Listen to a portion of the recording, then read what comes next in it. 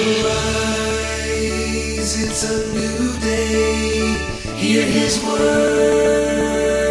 let us pray. The sunrise morning show. Can't wait to start your day. It is Tuesday, the 28th of November. Let's begin by praying a prayer, a blessing that Paul prays over the Ephesians in chapter 1 of his letter to them. In the name of the Father, and the Son, and the Holy Spirit. Praise be to the God and Father of our Lord Jesus Christ, who has blessed us in the heavenly realms with every spiritual blessing in Christ. For he chose us in him before the creation of the world, to be holy and blameless in his sight. In love he predestined us to be adopted as his sons through Jesus Christ, in accordance with his pleasure and will, to the praise of his glorious grace which he has freely given us in the one he loves. In him we have redemption through his blood, the forgiveness of sins, in accordance with the riches of God's grace that he lavished on us with all wisdom and understanding. And he made known to us the mystery of his will, according to his good pleasure, which he purposed in Christ, to be put into effect in the fullness of time, to bring all things in heaven and on earth together under one head, Christ. Amen. I think that's one sentence. That's how Paul writes. But we are glad you are along here on the Sunrise Morning Show, on the EWTN Global Catholic Radio Network, however you happen to be listening across affiliates and streams and apps and the like. I'm Matt Swaim. Anna Mitchell has news. Paul Lockman at the controls. We'll talk to Father Boniface Hicks, get more thoughts on personal prayer and reflecting on our sinfulness in prayer. This is part of the conversation, right? Unfortunately. Marlon De La Torre will join us as well from the Diocese of Columbus. We'll get Advent resources from Father Frank Donio at the Catholic Apostolate Center. And then Dr. Benjamin Lewis from the International Commission on English and the Liturgy has kind of an interesting thing to point out from the collect that we heard at Mass for Christ the King Sunday. A lot of you heard it in English. Some of you maybe heard it in Latin. He'll talk a little bit about something that happens in the Latin that's kind of hard to translate into English. So please do stay with us if you can. Right now it is 2 minutes past. Here's Anna Mitchell with news. Good morning. Pope Francis continues to recover from flu-like symptoms over the weekend. The Holy See Press Director, Matteo Bruni, said yesterday the Holy Father has no fever and is in a good, stable condition. He said in order to facilitate the Pope's recovery, some important engagements scheduled for the next few days have been postponed so that he can devote the necessary time and energy to them. The Holy Father did meet yesterday with the president of Paraguay, and Vatican News reports the two focused on a number of issues of common interest, including peace, environmental issues, and fighting poverty. Israel and Hamas are agreeing to pause fighting for another 2 days. Trey Thomas reports. National Security Council spokesman John Kirby told reporters Hamas has agreed to release another 20 hostages over that time. The humanitarian pause has already brought a halt to the fighting, together with a surge of humanitarian assistance. Kirby said he believes less than 10 Americans are still being held by the militant group. The White House is calling for a longer pause to allow the release of all hostages. I'm Trey Thomas. The Custos of the Holy Land has applauded the ceasefire and stressed that reconciliation requires recognizing the suffering of others. From Vatican Radio, Lisa Zingarini reports. In the interview, Father Patton expressed his hope that the truce may continue to hold and that all the hostages held by Hamas may be released, underscoring the important role played by the international community, especially of the countries that mediated the agreement. He noted that the truce shows that a path other than that of weapons is possible if the will is there. The Custos went on to note that in the dramatic context of the war, the humanitarian aspect is essential. Without the comforting humanitarian voice, he said, we cannot move forward because everything is reduced to political calculation and the use of violence. Asked about the role of Christians in the conflict, Father Patton said they represent a bridge between Israelis and Palestinians and can propose a path not only of moderation but also towards a future reconciliation. He insisted that the important thing at the moment is that the truce holds, also to allow the various international actors to continue working so as to move from a truce to an armistice and then to a lasting political solution to the Israeli-Palestinian conflict. Deve esserci da parte di entrambi il riconoscimento del diritto all'esistenza dell'altro. There must be a solution that recognizes the right to existence of both peoples, in which each part recognizes the suffering of the other and also the dignity of that suffering, he said. Father Patton stressed the need for the international community and the world powers to support dialogue and accompany both Israeli and Palestinian political leaders to progressively change their approach. I am Lisa Zengarini. Around 100 million people on the East Coast are set to face freezing temperatures as a cold front hits the region today and tomorrow. The National Weather Service says high temperatures are expected to be as much as 20 degrees below average in parts of the Midwest, Great Lakes, and Ohio Valley, as well as areas of the East Coast. Parts of Texas and Florida are expected to be colder as well. Freezing temperatures in the 20s are expected in New York City, with Washington, D.C. and Atlanta getting below freezing temperatures for the first time this year. Former First Lady Rosalynn Carter is lying in repose at the Jimmy Carter Presidential Library in Atlanta. The family has invited members of the public to pay their respects. Former President Jimmy Carter is planning to attend the memorial service for his wife tomorrow. He's reportedly in Atlanta after traveling from his hospice care to take part. President Biden and First Lady Jill Biden will also be attending the service. Rosalynn Carter passed away at the age of 96. And Merriam-Webster's 2023 word of the year, authentic. The online dictionary said this year saw a substantial increase in searches for this word. It attributes that to more stories and conversations about AI, celebrity culture, identity, and social media. The announcement on Merriam-Webster's website says authentic has several meanings, including, quote, not false or imitation, and, quote, true to one's own personality, spirit, or character. Matt, your thoughts? Well, first of all, I can absolutely affirm that in a world full of AI, people are absolutely looking for what's authentic. Or in a world where perhaps you wonder if somebody's saying something a certain way because they want you to click or they're trying to sell you something, it matters to be an authentic person. Isn't it nice that this is, like... Yeah. I thought it was going to be some, like, weird internet word. No. I mean, this is a good sign, I think. I saw something on the internet recently, because sometimes I look at the internet for sometimes research on this program, and somebody says, oh, there's this person that I don't recognize. They're a celebrity. Is this a new singer? And, the 12-year-old in the room is like, no, that guy has a bob stream on Twoozle. What? He games, and, like, the people who are famous now are famous for things I've never even heard of. I'm glad the word authentic is our word this year. Keep searching for authenticity, kids. Indeed. The Sunrise Morning Show continues. I'm Matt Swaim, joined now by Father Boniface Hicks, and he joins us from the Abbey in Pennsylvania, where he and many other monks are praying for us and the church and the world all day, every day. Father, good morning. Oh, do we have? Good morning, Matt. Great to be with you.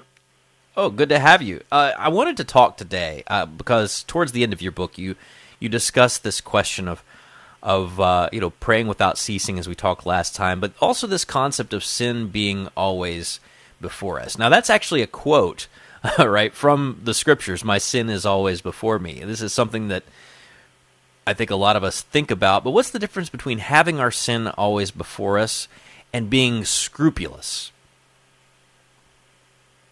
Yeah, it's an important distinction. It's as the Scripture, Psalm 51, speaks about my sin is always before me. That's, of course, David's miserere, his his expression of his own misery, which he's able to speak out, of course, because he's really encountered God's mercy, as we know very well. In his radical sin, he also has radical repentance. But he's just so very aware of how broken he is and how deeply he is in need of God's mercy. Scrupulosity has a way of focusing on my sin as a form of perfectionism, a fixation on sin as if I could overcome it on my own and finally be rid of it. Whereas the expression of that verse of the psalm is more about the constant awareness or the constant need that we have of God's mercy. Just knowing how on my own I can break the whole thing, I can blow up the whole thing, how deeply I need Him to be with me at all times. I always love the post-communion prayer of Padre Pio, "Stay with me, Lord. You know how easily I forget you." And it's that kind of awareness of our weakness, of our limitation, of our brokenness, and that's also expressed itself in actual sinful behaviors in our lives so many times.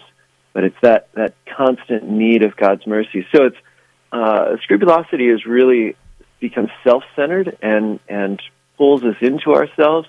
This expression of knowing our sin always draws us into relationship, places us with arms open, hands open, and arms outstretched towards the only one who can really carry us through this. Well, it is amazing to me how many ways there are to get this relationship with God and our sin being before us wrong, right? There are, perhaps some who would say, well, there's no sin, there's just you feeling bad for things that you shouldn't really feel bad about, right? And you should just sort of move on and accept and love yourself. Well, in some ways, yes, but in some ways, there are things that you've done that you probably should not have done and should not continue to do. And then, of course, you've also got a more Calvinist total depravity mindset, which is just you are rotten to the absolute core, no matter what you do, no matter how many times you ask for forgiveness. It's just snow on a dunghill, right? And the only way you're squeaking into heaven is if Jesus blocks God's sight while you sneak in the door. I mean, that's an oversimplification, but there is a balance that the church strikes here between realizing our sin, realizing our need for mercy, and realizing that God really does do something to us to regenerate us when we bring those things to Him. That's right. I think to really hold on to the dimension of relationship, which is, I think the Calvinist approach turns into a kind of transactional, Jesus sort of whitewashes people on the way by. He doesn't actually develop a relationship with them. But the church's sense is really that it's relational, that my arms are outstretched, that He takes a hold of them, that we embrace each other, that we gaze upon each other face to face, that Jesus doesn't let our sin interfere with, but actually even become a pathway towards a deeper communion with Himself, insofar as we don't hide those things like Adam in the garden, and we bring them out before Him, then He can deal with those things and bring healing and transformation to us, and then that which separated us actually comes to bond us more tightly together. I was like the image of two people being tied together by a rope, and then sin is like cutting the rope, but then reconciliation is like tying the rope together, and now it's shorter than before, and the two people are closer than they were before. And that's what Jesus is doing with us. And so our awareness of that rope, which has been cut and repaired so many times, is part of the Catholic approach to understanding my sin is always before me. And that is to say, divine mercy is always before me. And that is to say, reconciliation and deeper communion, which is a pure gift, is always before me. And that's already the beginning of heaven in a real way.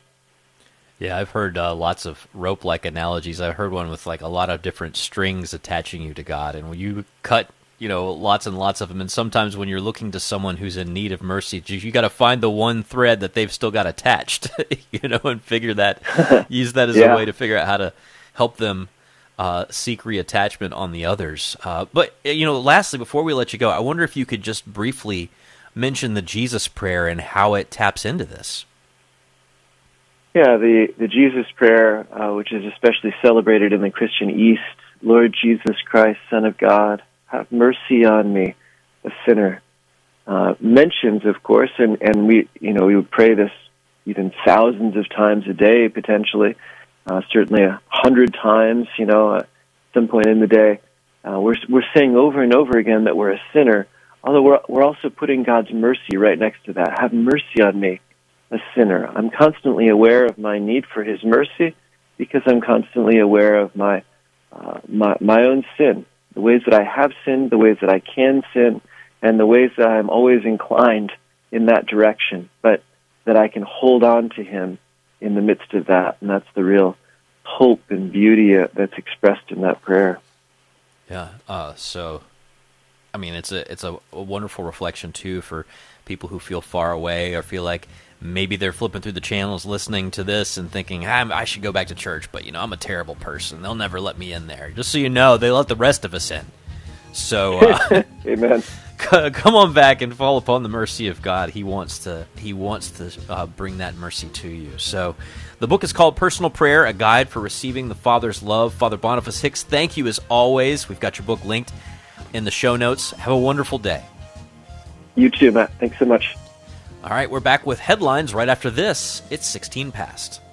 Support is from Solidarity Health Share. Do you have an insurance plan that pays for everything, even things that violate your beliefs? Have you ever felt there has to be a better way, but didn't know you had any options? If you answered yes, I've got some good news for you. There is a better way and a more affordable way. Solidarity Health Share can save you hundreds of dollars each month while actually supporting your beliefs. Because the best news is that Solidarity Health Share costs a whole lot less than insurance. It's time to jump in and put your money where your faith is and put some money back into your wallet at the same time. Join Solidarity Health Share, a faith-based healthcare sharing community. Prices start as low as $384 a month for families. Call to see how much you can save. 844-334-3245. That's 844-334-3245. Solidarity Health Share, 844-334-3245. Business owners are starting to think outside the box to find new customers. You can reach millions of engaged Catholic listeners by underwriting the Sunrise Morning Show. Each weekday morning, listeners across the U.S. and around the globe can hear your message for your business, ministry, or nonprofit on the Sunrise Morning Show. To find out how it works, email me, Leah@sacredheartradio.com. That's Leah@sacredheartradio.com. The most original and exclusive Catholic content is on EWTN Radio. One time somebody said to me, "Why don't you air these people?" And I said, "No, because I don't think they're Catholic." He says, "By what right do you have to say that?" I said, "I own the network." Mother Angelica Live Classics. Tonight, 8 Eastern on EWTN Television and Radio. 18 past, here's Anna with headlines. Israel and Hamas are agreeing to a pause in fighting for another 2 days. Pope Francis continues to recover from flu-like symptoms over the weekend and is keeping a more limited schedule until then. And a Catholic priest and missionary in Mali has been released after a year of being held hostage by Al-Qaeda-linked militants. Praise God for that. I know, right? So this is something we continue to keep before you. And this is something that you don't hear about on other media outlets, these constant stories from around the world of the persecuted church in places like China and Nicaragua and, of course, Nigeria, which is right at the top of the list, and the way that the church in the Holy Land is trying to give aid in the Israel-Gaza conflict, and all these things that are going on. There are like hundreds of people that are crowded into the one Catholic church in Gaza. They're trapped there. They have no homes. Gaza has been completely destroyed. And these Christians are packed into this parish, this one parish. Well, there are things happening all over the world that we have a unique opportunity to be able to share and talk about here on Catholic Radio, here on the Sunrise Morning Show. We're grateful to EWTN for the opportunity. We're grateful for your local Catholic Radio affiliate for the opportunity. And I know that a whole bunch of people have their hands out today. Like, I've gotten it's Giving Tuesday. 700 emails from various nonprofits this morning. But I do encourage you, in the mix of all of that, I know there's so many incredible, great groups doing awesome work. You hear about a lot of them here on the Sunrise Morning Show. We highlight a lot of them here. But please do consider your local Catholic radio station in your giving on Giving Tuesday. Please consider the Sunrise Morning Show. We're a product of a local Catholic radio station. We're listener-supported. You can give to us at sunrisemorningshow.com. Click on the donate button. And don't forget that the reason it gets to your affiliate from here to there is EWTN. And I know they'd appreciate your support as well. So, thanks for that. Yeah. Happy Giving Tuesday. But just want you to remember us today on Giving Tuesday. It's 21 past. If you're to think outside the box to find new customers, you can reach millions of engaged Catholic listeners by underwriting the Sunrise Morning Show. Each weekday morning, listeners across the U.S. and around the globe can hear your message for your business, ministry, or nonprofit on the Sunrise Morning Show. To find out how it works, email me, Leah at sacredheartradio.com. That's Leah at sacredheartradio.com. I'm Father Timothy Shear, and these are Biblical Impressions. The name Sophronius Eusebius Hieronymus is probably not familiar to you, but if I used his title, Saint Jerome, you would immediately recognize him. Saint Jerome was the one chiefly responsible for the Latin Vulgate, that was the main translation of the Bible for many centuries and is still cherished today. St. Jerome's Latin Vulgate was the first book published by the new technology of the printing press used by Johann Gutenberg. Like most Latin Bibles in those days, Gutenberg's printed Vulgate gave St. Jerome a prominent place. As an introduction to the entire book, it featured a letter written by Jerome to a friend in which he gives his readers an overview of the entire Bible. The Gutenberg Latin Bible also included many other letters by Jerome, which served as introduction to various parts of the Bible. St. Jerome does not have as prominent a place in Bibles today, but he is still remembered as one of the greatest Bible scholars of all time. For Sacred Heart Radio, I'm Father Timothy Shear.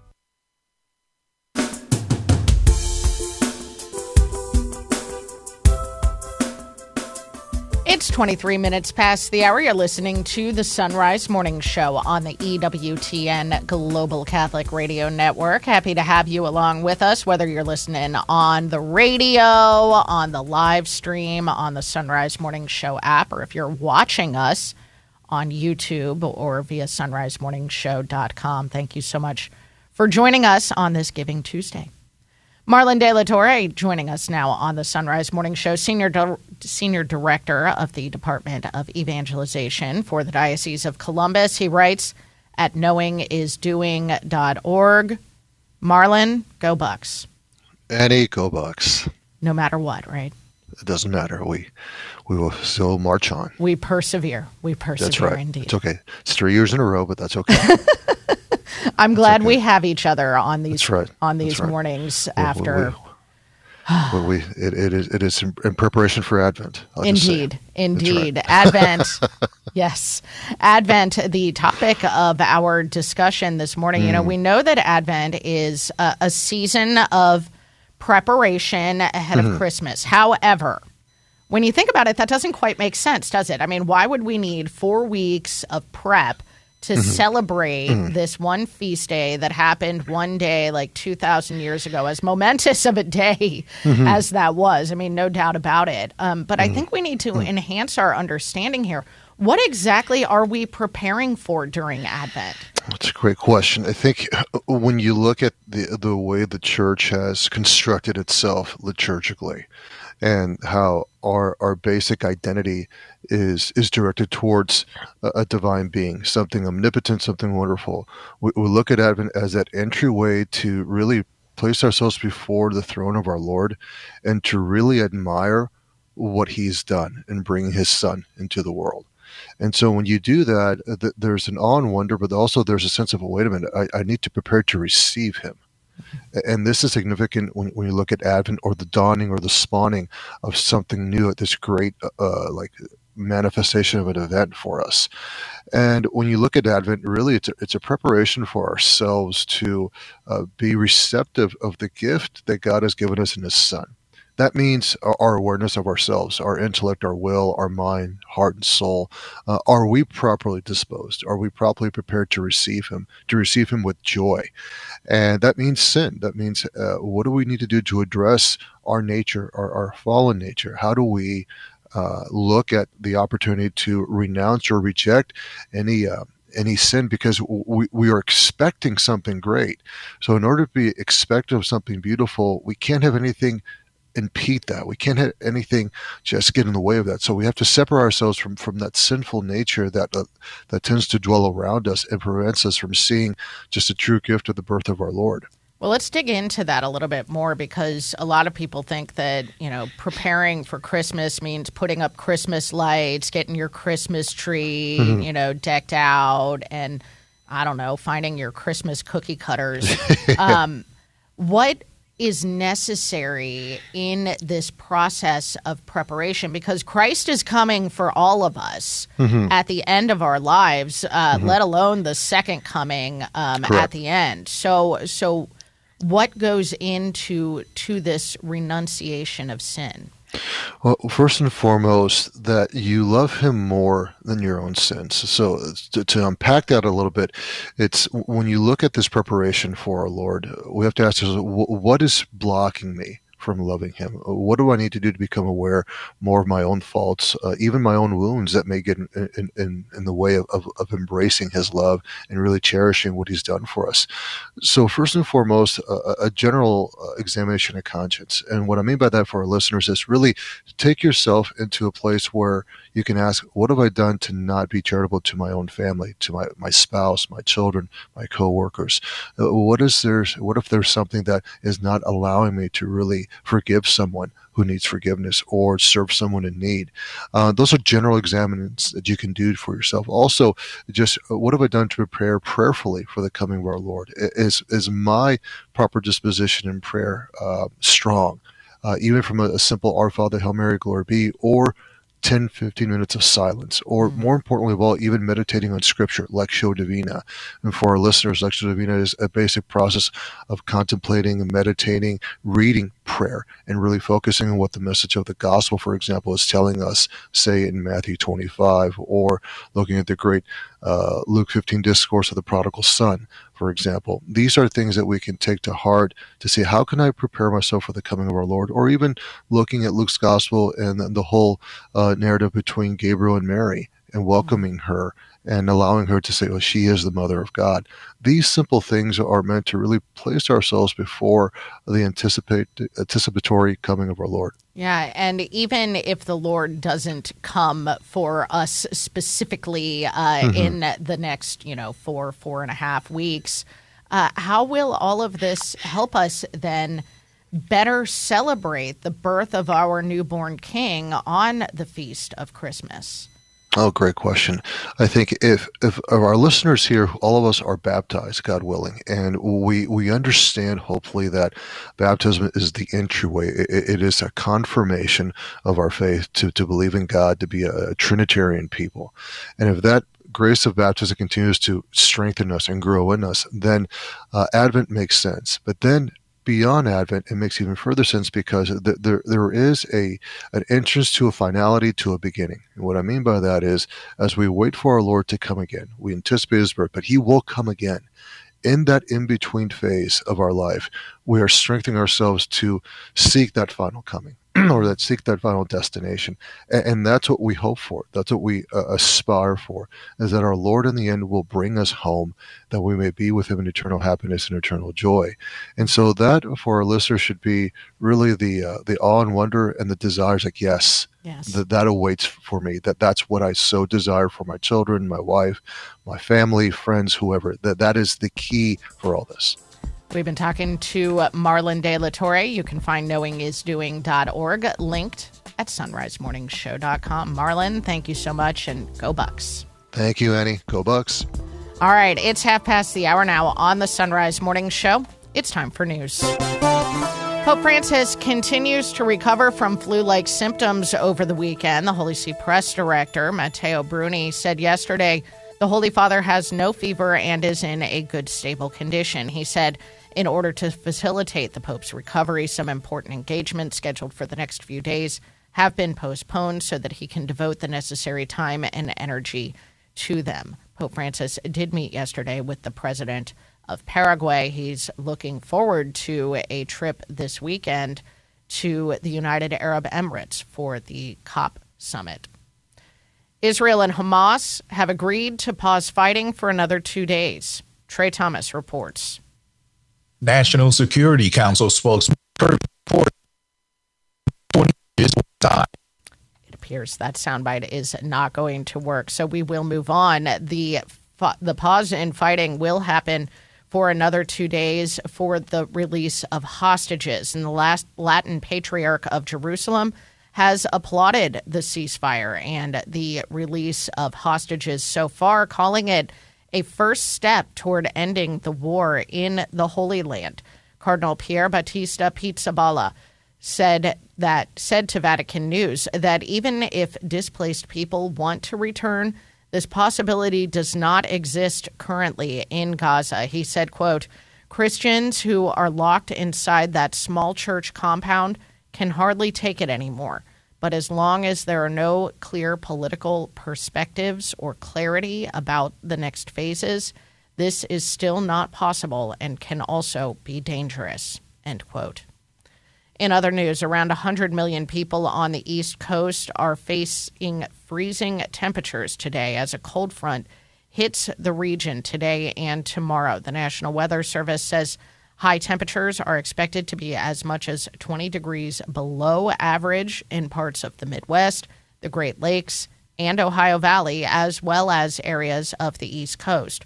Parts of Texas and Florida are expected to be colder as well. Freezing temperatures in the 20s are expected in New York City, with Washington, D.C., and Atlanta getting below freezing temperatures for the first time all year. A Catholic priest and missionary in Mali has been released after a year of being held hostage by al-Qaeda-linked militants. From Vatican Radio, Joseph Tulloch reports. The German missionary Hans-Joachim Laura had been living in Mali for more than 30 years when he was kidnapped last November. Diplomatic and security sources attributed his disappearance to the al-Qaeda-linked Islam and Muslim support group. Now, however, he has been released. His freedom was apparently negotiated directly by the German government, which brought him straight back to the country on a special flight. The Vatican news agency Fides notes that the circumstances surrounding the freeing of Father Laura are not clear. Germany still has a military contingent in Mali as part of the UN peacekeeping mission MINUSMA. It will be phased out at the end of the year, as requested by the military, which took power in a coup in 2020. Father Laura's release, which occurred on Sunday evening, was announced by a representative of the Malian government and by church officials, who spoke on condition of anonymity. In the course of his 30 years in Mali, Father Laura, known locally as Hayo, had worked at the country's Islamic Christian Formation Institute and been director of its Faith and Encounter Center. He was on his way to celebrate Mass for a community of religious sisters in Calabancura when he disappeared. Father Laura is the second German to be released in the Sahel in less than a year, after aid worker Jörg Langer, who was kidnapped on the 11th of April 2018 in western Niger and released in December 2022. A number of foreign hostages, including a South African and an Italian couple with their son, are still being held in the region. They hope to soon join Father Laura in gaining their freedom. I'm Joseph Tulloch. President Biden is rolling out new actions in an effort to strengthen U.S. supply chains. While speaking from the White House yesterday, Biden announced he launched a new council focused on ensuring supply chains remain secure and diversified. Other actions include the creation of an early warning system to spot supply chain risks and invoking the Defense Production Act to make more essential medicines in America and mitigate drug shortages. That's the news. You're listening to the Sunrise Morning Show. It's 35 past the hour. The Sunrise Morning Show. Got a coffee lover on your Christmas list this year? Give them the gift of Mystic Monk Coffee. The Carmelite monks of Wyoming have a number of seasonal blends that would make for a great Christmas morning brew. And when you purchase it, after clicking the Mystic Monk link at sunrisemorningshow.com, you support the monks and the show. If your coffee lover is also a fan of the Sunrise Morning Show, pick up a mug or travel mug for them in our online store. Get a mug and link to Mystic Monk Coffee at sunrisemorningshow.com. That's sunrisemorningshow.com. Business owners are starting to think outside the box to find new customers. You can reach millions of engaged Catholic listeners by underwriting the Sunrise Morning Show. Each weekday morning, listeners across the U.S. and around the globe can hear your message for your business, ministry, or nonprofit on the Sunrise Morning Show. To find out how it works, email me, Leah, at sacredheartradio.com. That's Leah at sacredheartradio.com. The Baltimore Catechism asks, who is the Holy Ghost? The Holy Ghost is the third person of the Trinity. His true proper names are gift and love. The Holy Ghost is the gift of the Father to the Son, and of the Son to the Father. The Father from all eternity gives himself to the Son, and the Son from all eternity gives himself to the Father. This gift is so real, so palpable, so existent, that it is a person, the Holy Spirit. And when God gives himself to us, it is through the Holy Spirit that he gives himself to us. And so the Holy Spirit is the eternal gift, and he is also love. Because when the Father gives, he gives out of love, and the Son in response gives love as well. That gift, that is the very person of love, the Holy Spirit. And this is why St. Paul says that the love of God has been poured into our hearts for those who know him. Reflecting on the Baltimore Catechism, I'm Dominican Father Ezra Sullivan.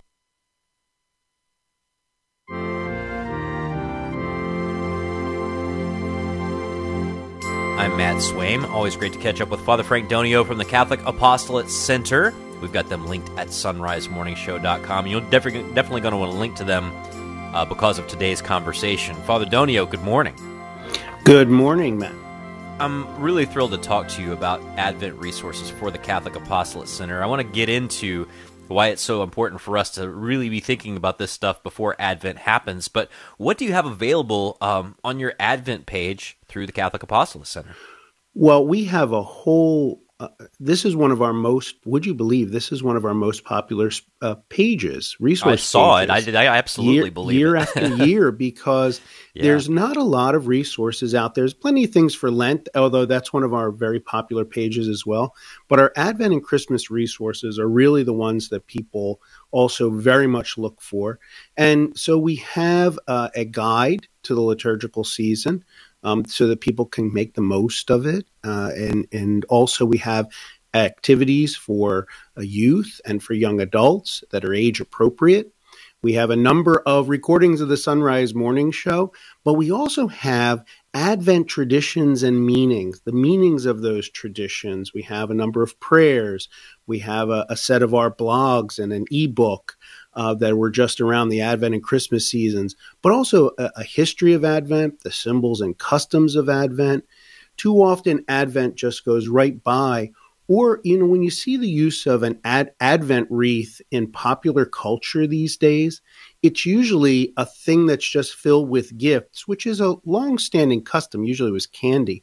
But now it's just all sorts of things that have nothing to do with faith, nothing to do with preparing for Christ.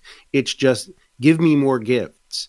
And it's totally a bad thing, but unfortunately, that's kind of the use now in popular culture of Advent wreath, when we know that custom, which has kind of come into the church over time, is really meant to be a circle, showing the evergreen is eternal life. The green is a symbol of hope. And then the candles, the purple, symbolizes waiting. Also, there is some penance within Advent, which people don't necessarily think about. It's not as deep penitential season as Lent. And then the rose candle is symbolizing rejoicing. We're almost there, Gaudete Sunday, and moving us closer and closer to the celebration of Christmas. But Advent has a dual piece here because it's about Christ coming at the end of time and also the celebration, the remembrance of Christmas. I think it's both of those that we're waiting for. We're waiting for to celebrate the incarnation, but also waiting for Christ to come at the end of time. And if you've never put those two and two things together, go back and sing Joy to the World and think about the second coming, because that's really, what those lyrics are pointing to. I just want to highlight a couple of the things that jumped out to me that I'm really excited about seeing. You have this whole document on Advent activities for youth and young adults, and I love how you have it broken up for ages 3 to 11, like here are good activities for that age group. Here are good activities for 12 to 19, 18 to 35, and so on and so forth. Because I think sometimes people are like, what is an Advent activity for kids? And yes, we sort of throw a blanket thing in. Like, you guys have done a good job of really collecting some things that are really targeted catechetically towards certain age groups, instead of just sort of broadly doing a kid activity. No, we had people who are experts in catechetics as well as experts in education, just in general, to take a look at this and to help us with this. But all of whom were faithful Catholics who wanted to help people become really enter into this season, because it's a season that can we could just go right through very quickly. And rather than taking the time in working over the years with college students, it's always at the time of finals. And so and the end of the semester and going home for Christmas, all these kinds of things. And Advent can just go by rather than it being a time of prayer, of preparation, of waiting, of deeper encounter with Christ our Lord. Yeah, you talk about in those young adult activities some great times to try and invite them to silence, right? But silence in community, right? Yes. Because what does finals do often but isolate people with their with their own stress? I mean, it really is kind of a wild time for young adults. But little kids love Advent wreaths. So like put one together. It doesn't take a lot to put one together. Little kids really love.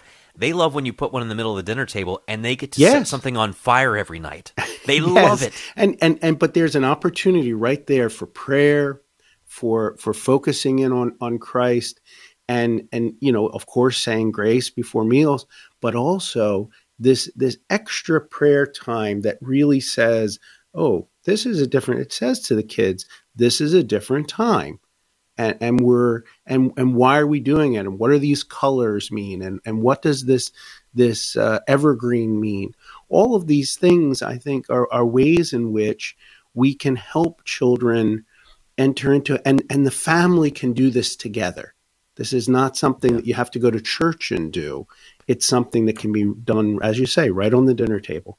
Well, and I love that, that's part of these catechetical resources that you have. You also have, if anybody's interested in some of the psychology about this, wherever the age groups are broken out, you also talk a little bit about what stage of learning people are in different age groups and why these things work really well for different age groups. There's just a ton of great stuff on your website, Father Frank Donio. If our listeners want to connect with you and tap into all this stuff, it's all free, how do they do so? It's all free.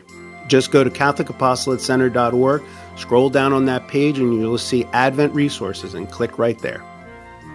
All right, and it's linked at sunrisemorningshow.com, and just so you know, we try and steer you towards as many free things as possible, but the only way that people are able to give you things for free is because somebody generous is behind them saying, we believe in this resource, and we want to make sure other people are able to get it for free. So that's my Giving Tuesday appeal for people like Father Frank Donio and the Catholic Apostolate Center. So if you want to generously support him so he can give free Advent stuff to other people, I would encourage you to do so. And if you want to support the Sunrise Morning Show, so that we can continue to be free to anybody who's flipping through the channels, then please consider a gift at sunrisemorningshow.com as well, or all the wonderful things that surround you. I bet you there's some of you who have given almost nothing to your parish this year. Don't forget your parish on Giving Tuesday as well. I'm sure there's some incredible things going on that you don't even know about in your own parish community. We're back with headlines right after this. It's a quarter till. Support is for Metashare. Let's see, if something costs less, but people are happier with it, that sounds like something to look into, and that is Metashare. Maybe you've heard switching to Metashare to pay for healthcare can save many families up to $500 a month, and that is huge. But it's also true that people are way more satisfied after making the switch, too. The member satisfaction rate for Metashare is double that of the typical health insurance plan.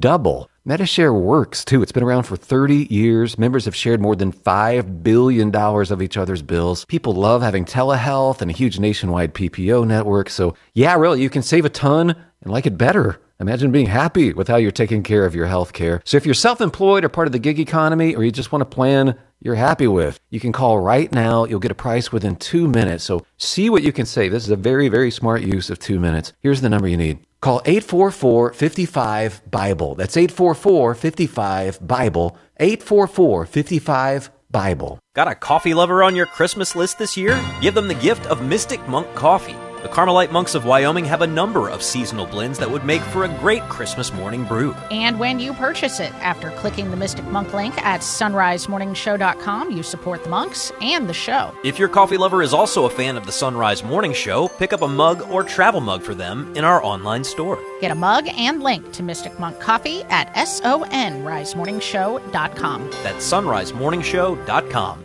EWTN's religious catalog has terrific suggestions for Christmas gifts. Women Made New, Reflections on Adversity, Transformation, and Healing by Kristalina Everett features the captivating stories of 12 women who overcame personal trials to become champions for the kingdom of God. The Women Made New book and DVD set is one of many great Christmas gifts from EWTN Religious Catalog. For more, visit EWTNRC.com today.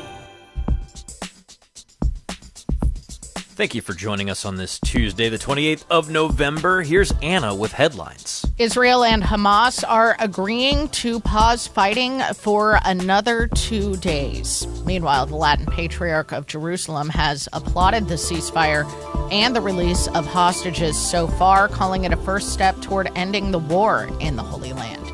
And Pope Francis continues to recover from flu-like symptoms over the weekend. Next newscast coming up at the top of the hour. Right now, it's 13 till. The Sunrise Morning Show continues as we come off of the Feast of Christ the King and head towards Advent. It's a good time to look at some of the liturgical translations that are in the mix here with Dr. Benjamin Lewis, Director of Translation Services for the International Commission on English in the Liturgy, known as ICEL. Dr. Benjamin Lewis, good morning. Doing well. How are you, Matt? I'm doing great, and we just came off of the Feast of Christ the King, and you've been doing some really neat work in sort of pointing out that overlooked blurb that happens in the Mass, the Collect Prayer, right, which swaps out on big feast days. That's right. You had some stuff to point out about the Collect for the Feast of Christ the King that some of our listeners might not have noticed. That's right. So I want to just read to you the Collect Prayer, which you might have missed at the beginning of Mass yesterday. And I want to talk a little bit about tenses. I know we've talked before about tenses in these collect prayers, and sometimes you have a movement from past action to present request to future hope. So I want to think a little bit about the tenses of the collect prayer for Christ the King Sunday. Almighty, ever-living God, whose will is to restore all things in your beloved Son, the King of the universe, grant, we pray, that the whole creation, set free from slavery, may render your majesty service and ceaselessly proclaim your praise. Through our Lord Jesus Christ, your Son, who lives and reigns with you in the unity of the Holy Spirit, God forever and ever. All right, so we got a bunch of different things going on there. And we actually, interestingly enough, start out with some eschatology. So at least in the English, the first thing is the final goal, which is the restoration of all things in Christ, and then we sort of talk about ourselves a little bit. But how do these tenses play out in the Latin? Yeah, so I want to focus on just that first relative clause, whose Almighty ever-living God, whose will is to restore all things in your beloved Son. In English there, we have it as a present tense. God's will is to restore all things. But what's interesting is that in the Latin of the prayer, it's actually a perfect tense, voluisti. So it's God, you have willed to restore all things in your beloved Son. But the interesting thing about Latin is Latin has one tense that where English would have two tenses. So Latin has a perfect tense, which we could translate as a simple past tense in English. So if you think of something like, yesterday I ate breakfast, that's a simple past. Today I have eaten breakfast. We could call that a present perfect. In Latin, there's just the one tense for both of those ideas. So when we see a perfect tense in Latin, we could translate it as a simple past, God willed to restore all things in Christ, or we could translate it as a present perfect, he has willed to restore all things. And so that frequently in liturgical texts, that present perfect sense is very much to the fore in these prayers. So if you think about, we're commemorating liturgically the fact that Christ not just was the King of the universe, but he was and is and always will be the King of the universe. So we can sometimes kind of play with the tenses a little bit and treat this as a present perfect rather than a simple past tense. It's not just that God willed it once in the past and it's done with, and that's the end of it. It's that it was his will, and it is his will, and it will continue to be his will for all time.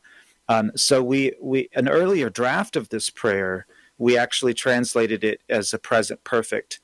You have willed to restore all things in your beloved Son. But then we pushed it even a little further to say, Almighty ever-living God, whose will is. And we've pushed it a little bit further into the present tense, because I think we're on pretty firm theological grounds, right? God's will doesn't change. He's the same yesterday, today, and forever. So if he willed it in the past, he has willed it, and it is his will.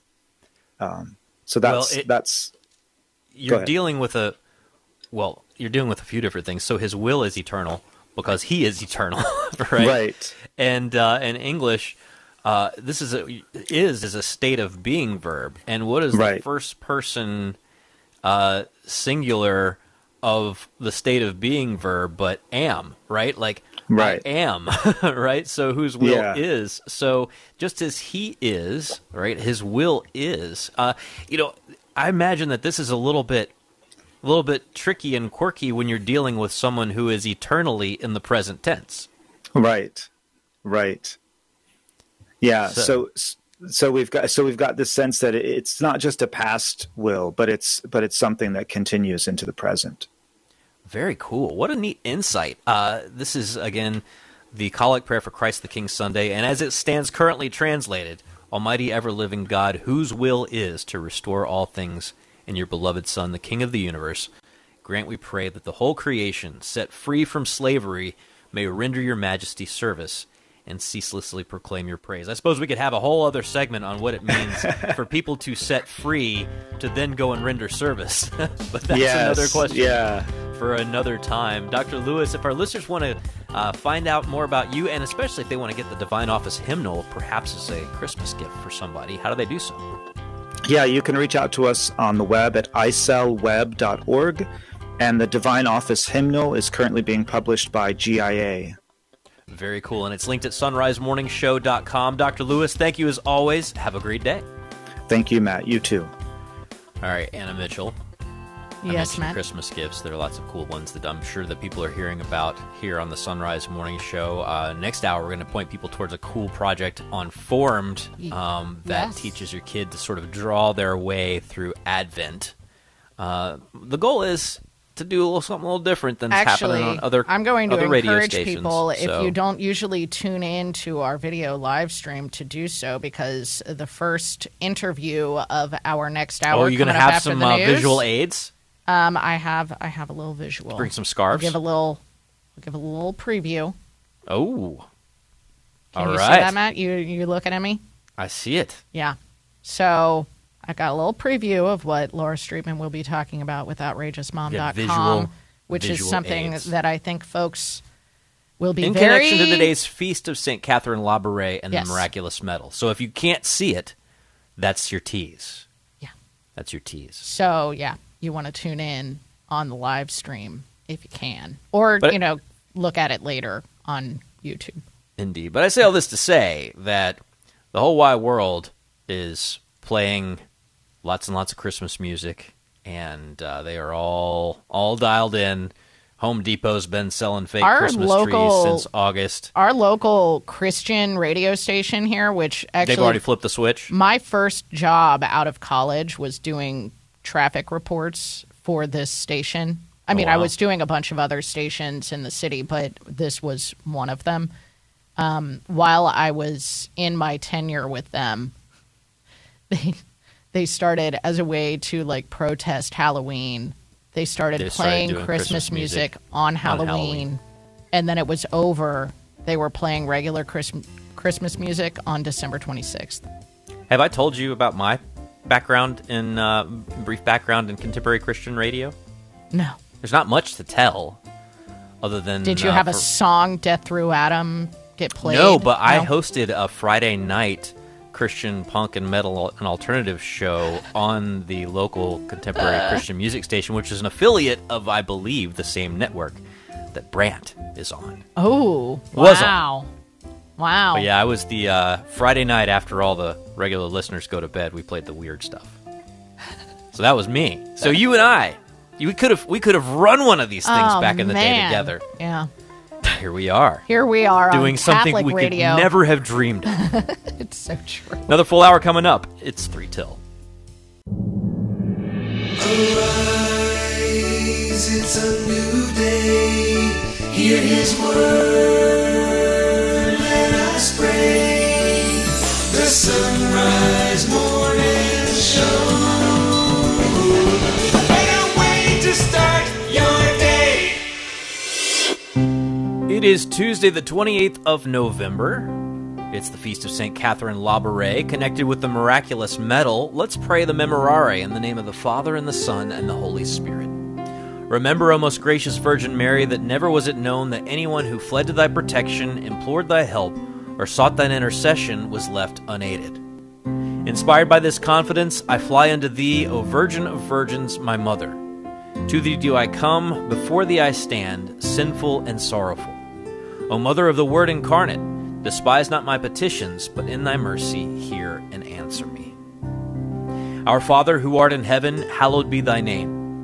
Thy kingdom come, thy will be done, on earth as it is in heaven. Give us this day our daily bread, and forgive us our trespasses, as we forgive those who trespass against us. And lead us not into temptation, but deliver us from evil.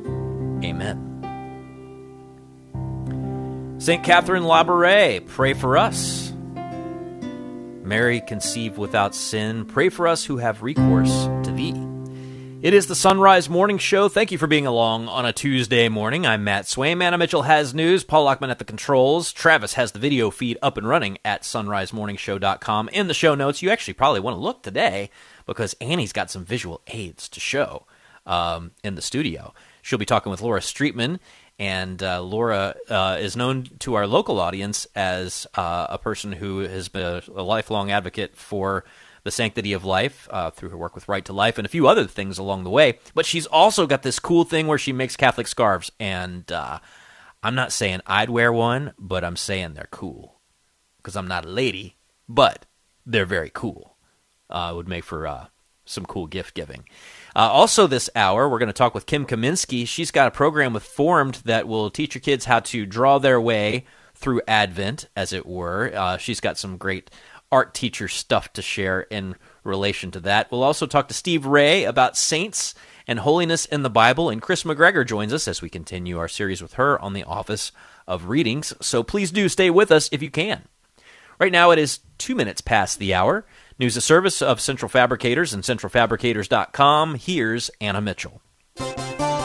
Good morning. Pope Francis continues to recover after suffering flu-like symptoms over the weekend. The Holy See Press Director, Matteo Bruni, said yesterday the Holy Father has no fever now and is in good, stable condition. He said in order to facilitate the Pope's recovery, some important engagements scheduled for the next few days have been postponed so that he can devote the necessary time and energy to them. The Holy Father did meet yesterday with the president of Paraguay. Vatican News reports the two focused on a number of issues of common interest, including peace, environmental issues, and fighting poverty. Israel and Hamas are agreeing to a ceasefire for another 2 days. National Security Council spokesman John Kirby told reporters that Hamas has agreed to release another 20 hostages over that time. Kirby said he believes less than 10 Americans are still being held by Hamas. The White House is calling for a longer pause to allow the release of all hostages. Hamas has released more than 50 of them, primarily women and children, while Israel has freed more than 100 Palestinian prisoners. The Custos of the Holy Land has applauded the ceasefire and has stressed that reconciliation requires recognizing the suffering of others. From Vatican Radio, Lisa Zingarini reports. In the interview, Father Patton expressed his hope that the truce may continue to hold and that all the hostages held by Hamas may be released, underscoring the important role played by the international community, especially of the countries that mediated the agreement. He noted that the truce shows that a path other than that of weapons is possible if the will is there. The Custos went on to note that in the dramatic context of the war, the humanitarian aspect is essential. Without the comforting humanitarian voice, he said, we cannot move forward because everything is reduced to political calculation and the use of violence. Asked about the role of Christians in the conflict, Father Patton said they represent a bridge between Israelis and Palestinians and can propose a path not only of moderation but also towards a future reconciliation. He insisted that the important thing at the moment is that the truce holds, also to allow the various international actors to continue working so as to move from a truce to an armistice and then to a lasting political solution to the Israeli-Palestinian conflict. Deve esserci da parte di entrambi il riconoscimento del diritto all'esistenza dell'altro. There must be a solution that recognizes the right to existence of both peoples, in which each part recognizes the suffering of the other and also the dignity of that suffering, he said. Father Patton stressed the need for the international community and the world powers to support dialogue and accompany both Israeli and Palestinian political leaders to progressively change their approach. I am Lisa Zengarini. Former President Jimmy Carter is planning to attend the memorial service for his wife today, despite being in hospice care. Services for former First Lady Rosalind Carter began yesterday as a wreath-laying ceremony at the Carter's alma mater. Georgia Southwestern State University honored her work advocating for unpaid caregivers. Carter passed away at the age of 96 earlier this month. Around 100 million people on the East Coast are set to face freezing temperatures as a cold front hits the region tonight into tomorrow. Mark Mayfield has more. The National Weather Service says high temperatures are expected to be as much as 20 degrees below average in parts of the Midwest, Great Lakes, and Ohio Valley, as well as areas of the East Coast. Parts of Texas and Florida are expected to be colder as well. Freezing temperatures in the 20s are expected in New York City, with Washington, D.C. and Atlanta getting below freezing temps for the first time all year.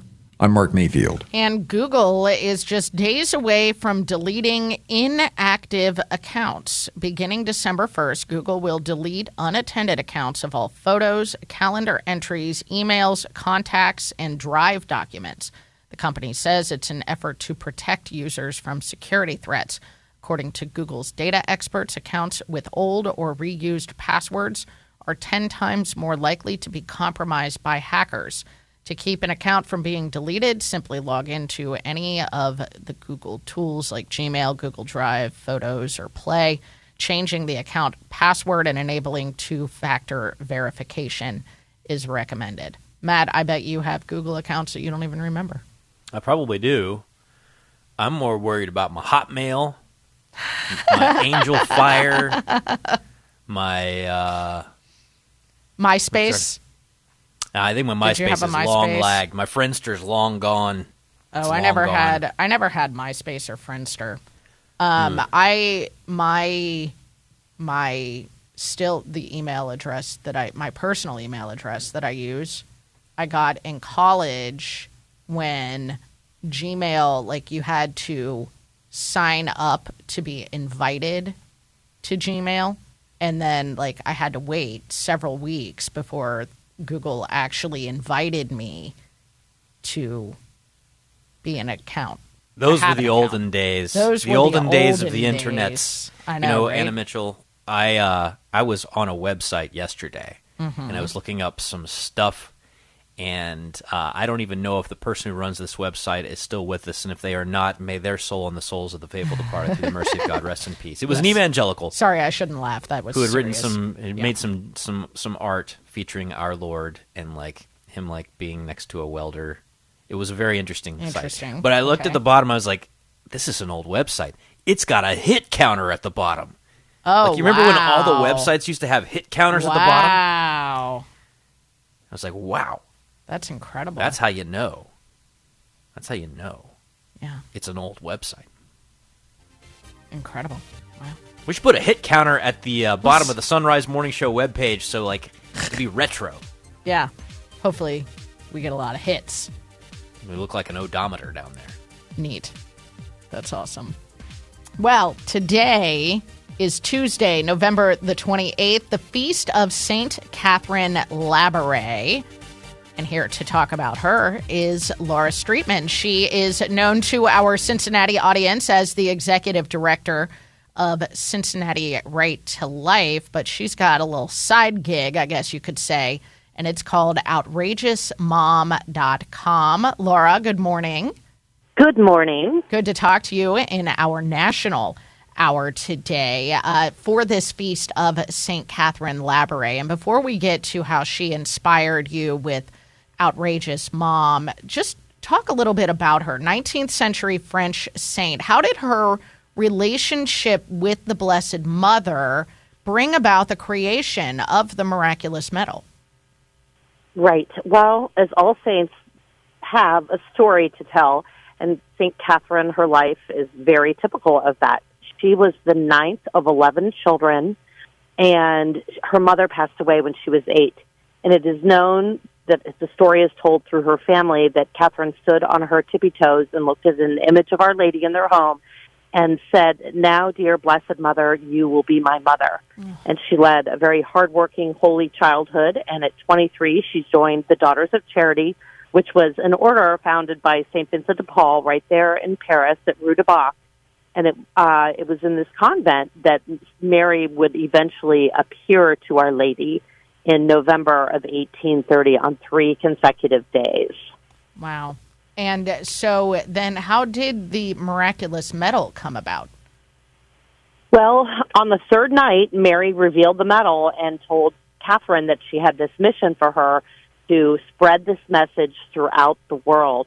And on apparitions before that, Annie, which was amazing, this is the only apparition, and I just find this fascinating, and I think we all should, the only known apparition of the Blessed Saint actually touched Our Lady. Oh, wow. And St. Catherine knelt at her knees, and the chair where this took place was an altar chair on the altar in the chapel at Rue de Bac, where you can go to visit. You can go and participate in the celebration of Mass there.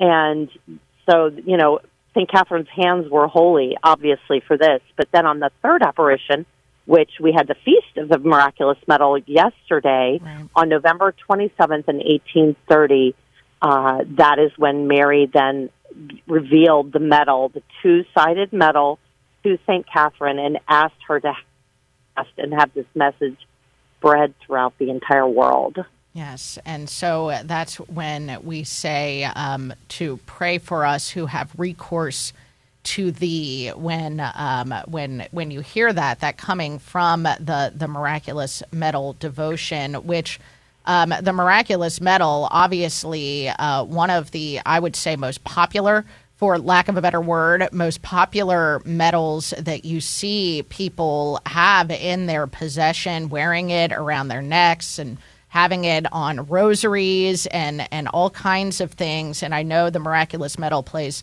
a huge part in OutrageousMom.com. Can you talk a little bit about that? Just a little bit about what Outrageous Mom is for those who are not familiar, and then how the Miraculous Medal played a role in your creating this project.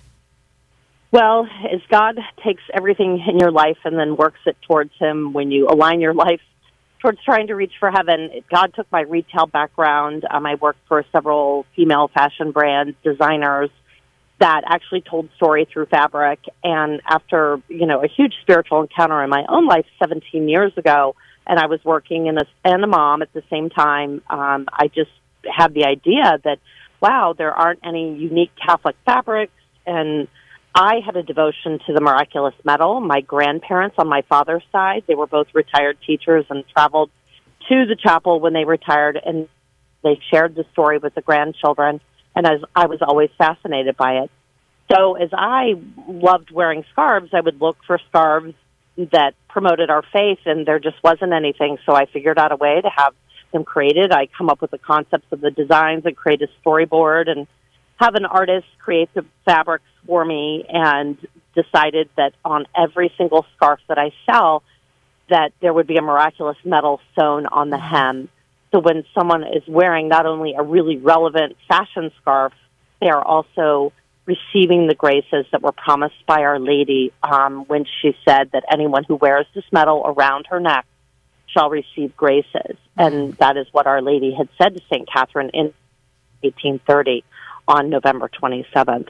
So that's really what inspired it. And I started out with a few designs, and as more and more people found out about the business, and I just decided to create lots of fabrics under of the many beautiful titles of Our Lady, but every single scarf has a Miraculous Medal on the hem. Yeah, and these are beautiful scarves. If you're watching the video live stream, I'm holding up one right now that has the Sacred Heart and the Immaculate Heart all over it. A beautiful scarf here. I don't have the Miraculous Medal one, but you've got one it's blue with the Miraculous Medal all over. I mean, you can find Our Lady of Guadalupe. And then it's not just limited to scarves either, Laura. I was looking through the website earlier this morning and was like, oh my gosh, I got to get my hands on an Our Lady of Guadalupe rattle. Darling. I mean, talk about the artists that put these, that create these things for you. Right. Well, again, because of my retail background, and then because of God, obviously, just inspiring this, if you go to the website, it'll lead you to the Etsy store where I have all of the items for the children. Annie, I particularly love the baby blankets. They're made in America, and they're darling, and they have the Miraculous Medal all over them. So when your newborn is swaddled, they are wrapped in the medal, which in receiving the graces from Our Lady, and our baby bibs and the rattles, and the artist who makes the rattles and the dolls for me has actually become quite a dear friend, and she's a Catholic woman in Vietnam that I had met in New York a number of years ago, and I begged and begged her for years to make dolls for me, and she finally did, and it's quite a story within itself how her faith has grown so deeply, using these handmade dolls and rattles for OutrageousMom.com that you can only get on our website. So cute. Through our Etsy store. Yeah. But another beautiful way to promote the faith and Our Lady, and how she just wants to be so close to each one of us and provide her motherly protection to every single person in humanity. Yeah, a little bit of sneaky evangelization, too, if you walk around town wearing one of these, and people may notice it and ask you about it, give you an opportunity to talk about the faith as well. We've been talking to Laura Streitmann. You can find outrageousmom.com, linked at sunrisemorningshow.com, or just search for it over at Etsy. It'll take you right there. Laura, it was so good to talk to you. Thank you. Thank you. All right, it's 17 past. We're back with headlines right after this. Lord, Teach Me to Pray, the Ignatian Prayer Series, can now train you and others electronically to become facilitators and bring the Ignatian way of prayer to your parish. Come to know and love Jesus Christ like never before and help others do the same. Don't pass up the opportunity to join this work of the new evangelization. Go to LordTeachMeToPray.com and click on Digital Training. That's LordTeachMeToPray.com and click on Digital Training. I have been a school sister of Notre Dame for 72 years. Most senior Catholic sisters, brothers, and religious order priests serve for years with little pay. I always taught the primary grades, and I loved it. Today, hundreds of religious communities lack retirement funds. Your gift to the Retirement Fund for Religious helps provide medications and care. Please give to those who have given a lifetime. Thank you, and God bless you 100-fold. Donate at your local parish. Business owners are starting to think outside the box to find new customers. You can reach millions of engaged Catholic listeners by underwriting the Sunrise Morning Show. Each weekday morning, listeners across the U.S. and around the globe can hear your message for your business, ministry, or nonprofit on the Sunrise Morning Show. To find out how it works, email me, Leah at sacredheartradio.com. That's Leah at sacredheartradio.com. The Catholic Momcast brings you all things faith, family, and fun from a Catholic perspective. From the latest news in our community to the latest trends in our homes and the church. You can hear Catholic Momcast as well as faith-filled podcasts from our friends and affiliates across the nation, all in one place, all free at EWTN Podcast Central. Visit EWTNradio.net/podcasts today. 19 minutes past the hour. Here's Anna with headlines. Israel and Hamas are agreeing to a ceasefire for another 2 days.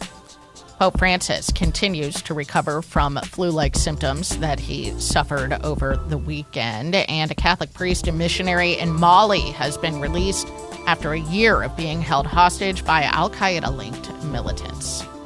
All right, news at the top and bottom of each hour every weekday morning here on the Sunrise Morning Show. Anna Mitchell, I hope people got to see some of those little scarves. I was trying to find the medal in the scarf that I have here, so I just want to hold that up for the live stream because it's very small. It's not like it's going to weigh down your scarf. It may not even go into focus on here. Yeah, it's like a little tag. Tiny little Miraculous Medal. You want a funny Miraculous Medal story? A friend of mine at church told me he knew a guy who was an evangelical but did something to help organize something for Mother Teresa over here stateside. And when she came to visit this guy who was like a Presbyterian or something, Mother Teresa was like, I'd like to meet that guy. And so he's like, yeah, I'd love to meet Mother Teresa. And she's like, here, I want you to have these, and handed him like a bag of miraculous medals. And he was on the horns of a dilemma. He was like, I can't. Does the Southerner in me politely accept a gift, or does the Protestant in me recoil in horror at this bag of miraculous medals? And then he became Catholic, right? He took the bag. Actually, I don't know how the story ended. Oh. But go for Mother Teresa. Awesome. Ryan, you up at the crack of dawn on Christmas morning? Make that experience more bearable by treating yourself to some Mystic Monk coffee. They have a number of Christmas blends available, and when you go to Mystic Monk Coffee through the link at sunrisemorningshow.com, you earn us a commission. Make Christmas morning even better by drinking your coffee with a Sunrise Morning Show mug, available in our online store. Browse our mugs and link to Mystic Monk Coffee at sunrisemorningshow.com. That's sunrisemorningshow.com. Business owners are starting to think outside the box to find new customers. You can reach millions of engaged Catholic listeners by underwriting the Sunrise Morning Show. Each weekday morning, listeners across the U.S. and around the globe can hear your message for your business, ministry, or nonprofit on the Sunrise Morning Show. To find out how it works, email me, Leah at sacredheartradio.com. That's Leah at sacredheartradio.com. The Universal Prayer by Pope Clement XI. Lord, I believe in you, but let me believe more strongly. I hope in you, but let me hope more confidently. I love you, but let me love you more ardently. I adore you as my first beginning. I long for you as my last end. I praise you as my constant benefactor. I call upon you as my loving protector. Guide me by your wisdom. Hold me by your justice. Comfort me with your mercy. Protect me with your power. I offer you, Lord, my thoughts, that they may be fixed on you. My words, that they may be about you. My actions, that they may be regulated by you. My sufferings, that they may be endured for you. Enlighten my mind, inflame my will, purify my heart, sanctify my soul. Grant that I may prepare for death, be concerned about judgment, flee from hell, and obtain paradise through Christ our Lord. Amen. For Sacred Heart Radio, I'm Dominican Father Ezra Sullivan.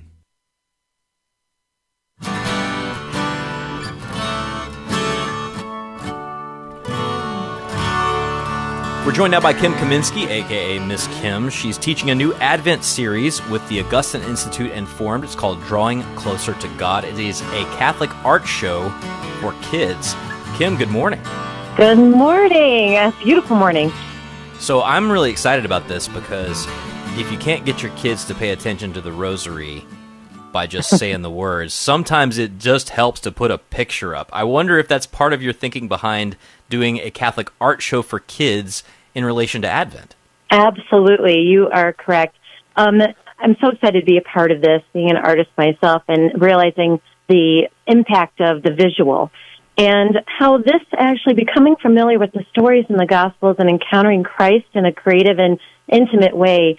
These children, they're able to travel through the Nativity story with me.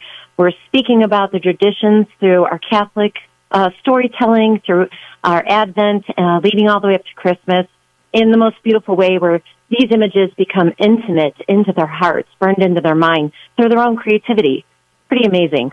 It is pretty amazing. And, you know, we got a lot of moms and dads and even homeschooling moms and dads who have found some really creative ways to do this sort of stuff. But, you know, you have a background as an elementary school art teacher. So when you're trying to get these kids to draw the stuff from these stories that shape really the whole trajectory of our entire Catholic faith, like what are some of the ways you try and guide them to put down on paper what might be in their minds and hearts regarding the story of Christmas? Right. You know, I've been blessed to also work with homeschoolers for a number of years in our Catholic parish here, and having that firsthand experience of through the storytelling and then using simple forms and shapes and talking about line, and that not to be intimidated by the creative process, and that everybody is created unique in God's image and likeness, and that means that we're creators ourselves, and to just go for it. Let the Holy Spirit flow through your hands, through your eyes, through your heart, and put those images down on paper, and that they'll all be beautiful and unique from them. That's kind of the kickoff point. And then as they go through and grow through the different techniques, along with the imagery and colors and what we're expressing, it changes. They grow, they learn, and can be really proud of their pieces. It's a wonderful process to go through. I have found, and I'm sure you found this over the years, that how a kid draws stuff is a very fascinating window into how that kid looks at the world. Absolutely. For a number of different reasons, not just the way that boys and girls look at the world differently, and the things that I could tell my son, draw a picture of the Nativity. He'd be like, here's a picture of, you know, the Massacre of the Innocents. I'm like, no, that's not what I meant, right? Like, there are different things that people kids key in on, even kids who, you know, are perhaps on a various point in the spectrum.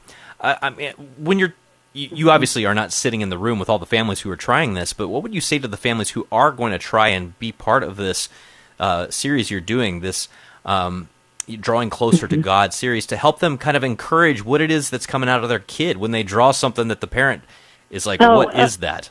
Oh gosh, yeah. I mean, exactly what you were referring to. If let them be them at this point in their life, where God is putting those seeds of inspiration into their minds and hearts are exactly where they are. I mean, they're pure, they're innocent, and it's the most beautiful images that come out of them. And what they receive from the story themselves, how does it touch them as a learning for us adults?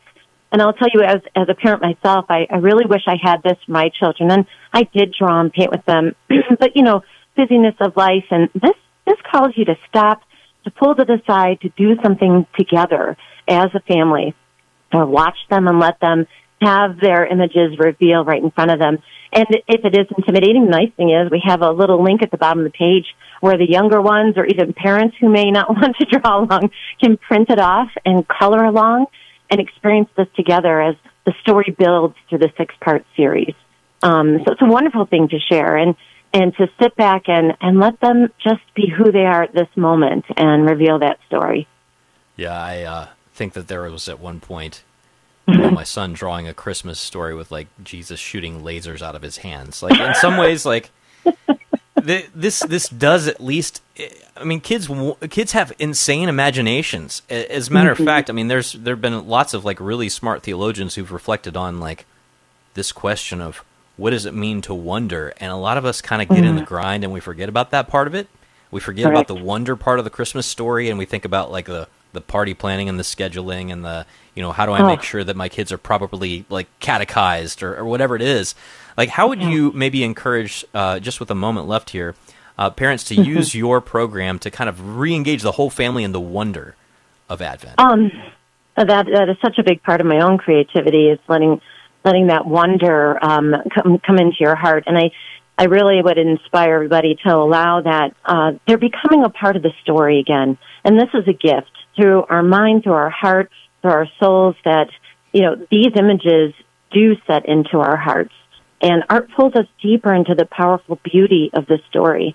And that beauty is something that, Pope John Paul always refers to as, it awakens something in us, and it's participating in God's creative power. So it's something to look forward to cherish. It's a new kind of a revelation for the family to experience. And as we put up our nativity, how beautiful that is to do with our family and put baby Jesus in there at Christmas. It's like that gift that opens up and reveals in front of you. So there's an exciting aspect of it that we can promote with our family and really enjoy together and enter into our Christmas in a deeper way through Advent. Well, thanks so much, Kim Kaminsky. We've got that linked so you can get straight to Formed and their Advent resources and Kim Kaminsky's drawing program for kids. It's sunrisemorningshow.com. And you know what? I don't think that they card you. I think if you're a grown person, you could probably do some of this stuff for fun on your own. I won't tell. But let's move from cynicism back to wonder this Advent season. It is hour. Here's Anna with news. Good morning. Pope Francis continues to recover from suffering flu-like symptoms over the weekend. The Holy See Press Director, Matteo Bruni, said yesterday the Holy Father has no fever now and is in good, stable condition. He said, quote, in order to facilitate the Pope's recovery, some important engagements scheduled for the next few days have been postponed so that he can devote the necessary time and energy to them. Pope Francis did meet yesterday with the president of Paraguay, and he's scheduled to go to the United Arab Emirates this weekend for the COP28 summit. Israel and Hamas are agreeing to pause fighting for another 2 days. Trey Thomas reports. National Security Council spokesman John Kirby told reporters Hamas has agreed to release another 20 hostages over that time. The humanitarian pause has already brought a halt to the fighting, together with a surge of humanitarian assistance. Kirby said he believes less than 10 Americans are still being held by the militant group. The White House is calling for a longer pause to allow the release of all hostages. I'm Trey Thomas. The Latin Patriarch of Jerusalem has applauded the ceasefire and the release of hostages so far. He's called it a first step toward ending the war in the Holy Land. Cardinal Pier Battista Pizzaballa told Vatican News that even if displaced people want to return to their homes in Gaza, which have been destroyed, this possibility does not exist currently. He said, quote, Christians who are locked inside that small church compound can hardly take it anymore. But as long as there are no clear political perspectives or clarity about the next phases, this is still not possible and can also be dangerous, end quote. A Catholic priest and missionary in Mali has been released after a year of being held hostage by al-Qaeda-linked militants. From Vatican Radio, Joseph Tulloch reports. The German missionary Hans-Joachim Laura had been living in Mali for more than 30 years when he was kidnapped last November. Diplomatic and security sources attributed his disappearance to the Al-Qaeda-linked Islam and Muslim support group. Now, however, he has been released. His freedom was apparently negotiated directly by the German government, which brought him straight back to the country on a special flight. The Vatican news agency Fides notes that the circumstances surrounding the freeing of Father Laura are not clear.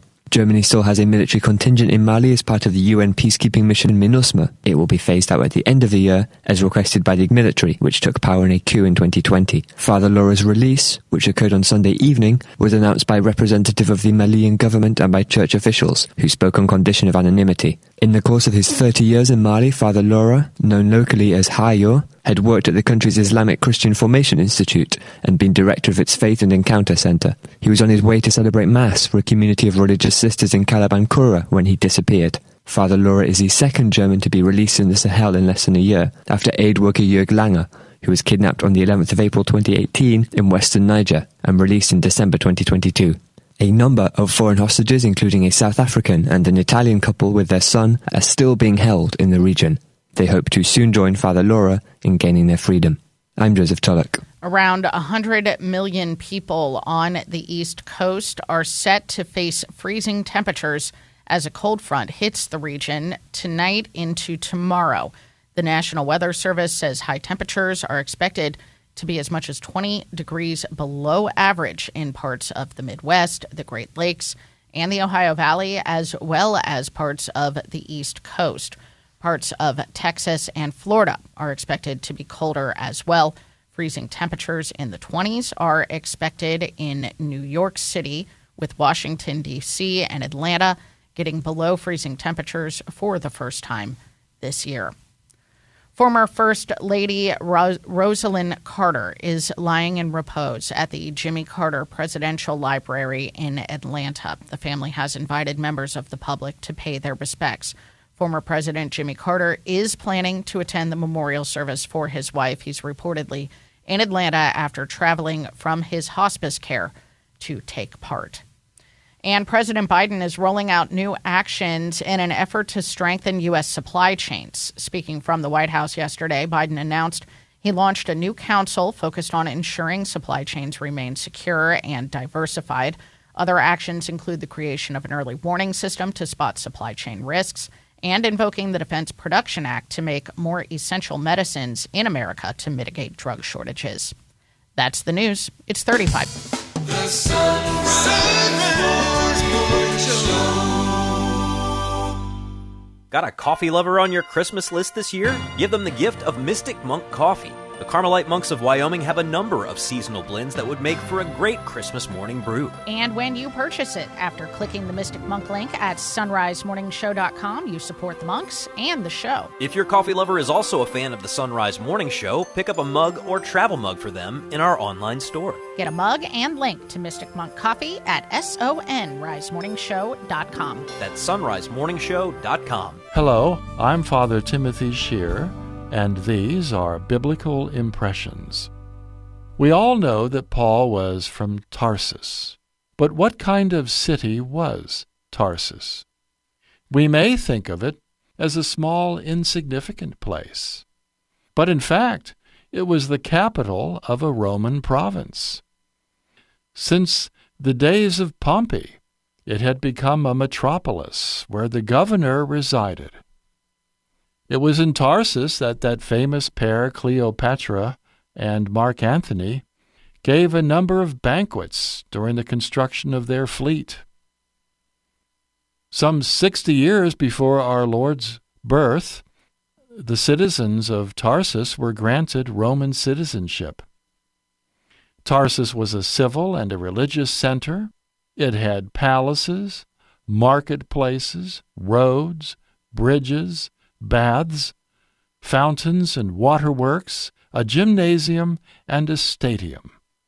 Tarsus was also a port and a shipyard, and some Roman emperors were laid to rest in Tarsus.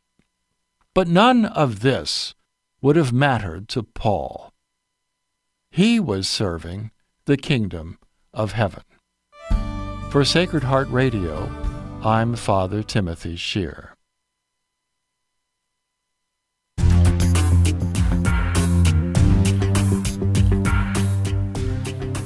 The Sunrise Morning Show continues as we get closer and closer to Advent. Be sure to keep Catholic Radio on the dial for a refreshing alternative to whatever else is going on in other media outlets. We'll get you into Advent. We'll set the scene. We'll set the stage for you.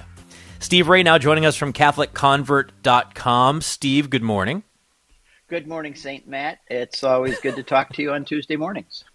So normally I would reject a title like that, but in the context of today's conversation, I will accept it as part of the one holy Catholic and Apostolic Church. But where do we begin this conversation about holiness and saints in the Bible? Well, first of all, the word holy and saint are pretty much the same word. In Hebrew, it's kadosh. And in the New Testament Greek, it's hagios. In fact, anytime you see icons of the saints, you'll see the Greek hagios Paulos or hagio Petros. So kadosh and hagios, and they're used 850 plus times in the Old Testament, 233 times in the New Testament, that word. So holy and saint is a very important word, over 1,000 times mentioned in the Bible. And it means two things.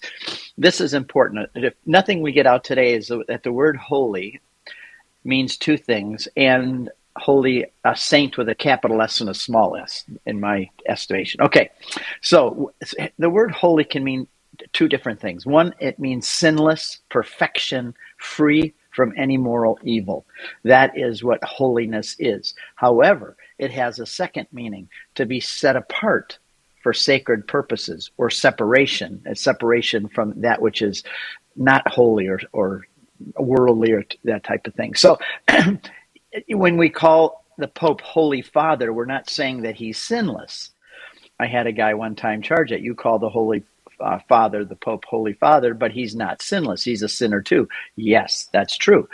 Holy Father here does not mean sinless. It means someone who is set apart for a sacred service. So this is the two different meanings of the word holy.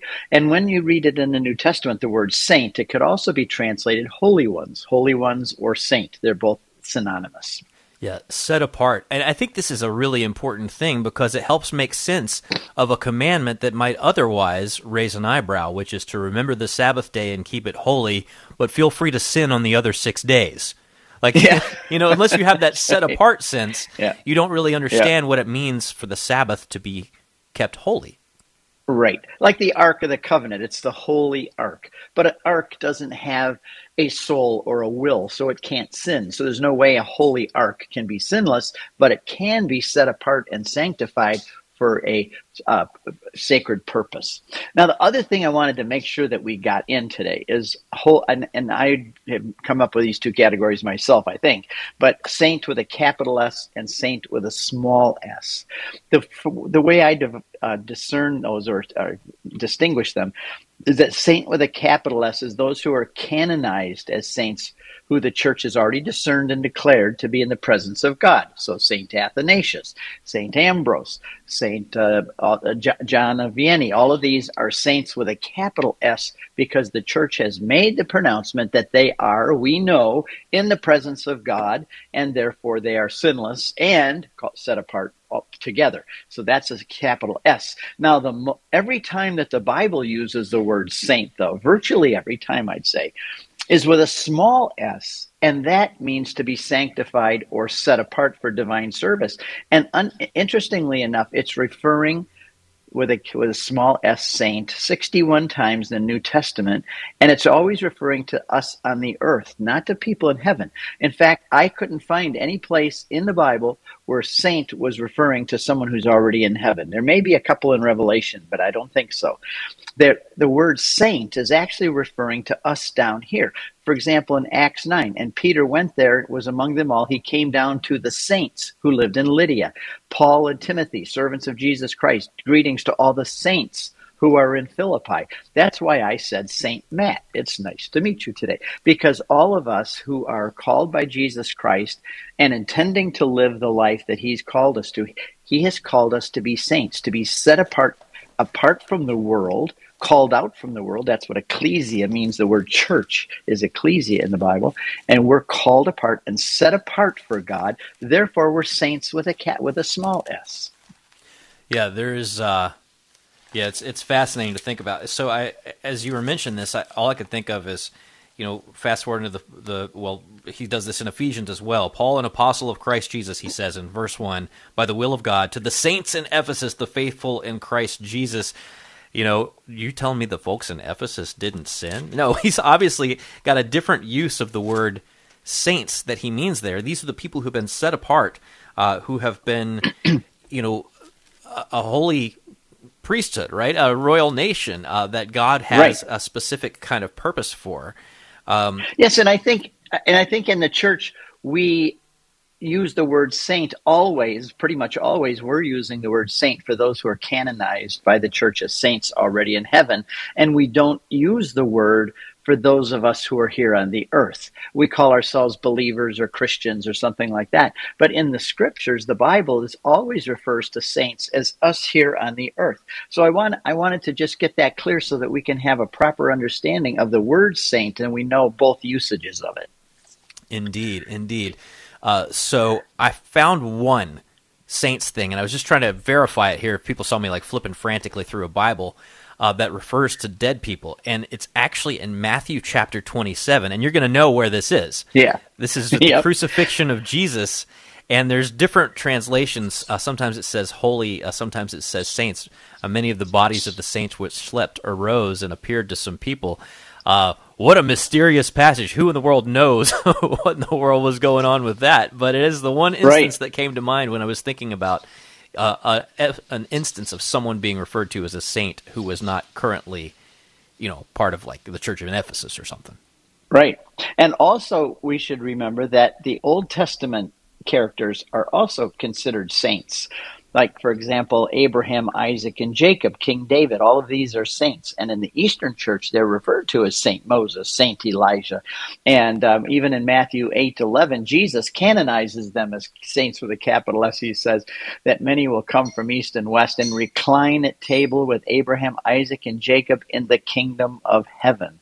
So they're already in heaven. You can recline and feast with them up there. And the Catechism, people can check it out, paragraph 61, says that these Old Testament saints are always honored as saints in the Catholic Church. Indeed. So lots of things to talk about. It's a very interesting topic. Saints. It is a very interesting holiness. Topic. Yeah. Well, and again, anybody who is in heaven is a saint, and so we've got to aspire to that. We have been set apart, right? We're saints in that first sense through our baptism, and our goal is to be saints in that second sense, right? That holy, sinless so we're all beatitude. We're all saints with a small s who have been called by Christ to live and serve him, and we are saints with a small s striving to be saints with a capital S and stand in the presence of God. And it's been nice talking with you, St. Matt and St. Annie here this morning. Well, it's a great topic as we come off the Feast of Christ the King, where we see sort of the culmination of the reign of Christ, and if we have served with him, we shall reign with him, right, in the kingdom with all the saints. So a fantastic thing to reflect upon, and especially as we head towards Advent, where the whole cycle starts back over again and reminds us, that this king that calls us to sainthood started small in this world, just like we did. So, Steve Ray, we've got CatholicConvert.com linked at sunrisemorningshow.com. Have a wonderful day. We'll talk to you soon. Thank you. God bless. All right. It's 4:45. Kris McGregor joins us next. Support is for MediShare. Let's see, if something costs less, but people are happier with it, that sounds like something to look into, and that is MediShare. Maybe you've heard switching to MediShare to pay for healthcare can save many families up to $500 a month, and that is huge. But it's also true that people are way more satisfied after making the switch, too. The member satisfaction rate for MediShare is double that of the typical health insurance plan. Double. MediShare works, too. It's been around for 30 years. Members have shared more than $5 billion of each other's bills. People love having telehealth and a huge nationwide PPO network. So, yeah, really, you can save a ton and like it better. Imagine being happy with how you're taking care of your health care. So if you're self-employed or part of the gig economy, or you just want a plan you're happy with, you can call right now. You'll get a price within 2 minutes. So see what you can save. This is a very, very smart use of 2 minutes. Here's the number you need. Call 844-55-BIBLE. That's 844-55-BIBLE. 844-55-BIBLE. Are you expecting the kids to wake you up at the crack of dawn on Christmas morning? Make that experience more bearable by treating yourself to some Mystic Monk coffee. They have a number of Christmas blends available, and when you go to Mystic Monk Coffee through the link at sunrisemorningshow.com, you earn us a commission. Make Christmas morning even better by drinking your coffee with a Sunrise Morning Show mug, available in our online store. Browse our mugs and link to Mystic Monk Coffee at sunrisemorningshow.com. That's sunrisemorningshow.com. Proclaiming the faith, changing lives. The year was 1984. Mother Angelica Live is the only religious program nominated for an award for cable excellence. Later in the year, she wins a Gabriel Personal Achievement Award from Catholic broadcasters and communicators. To learn more about Mother Angelica's life and the history of EWTN, visit EWTN.com/Mother Angelica.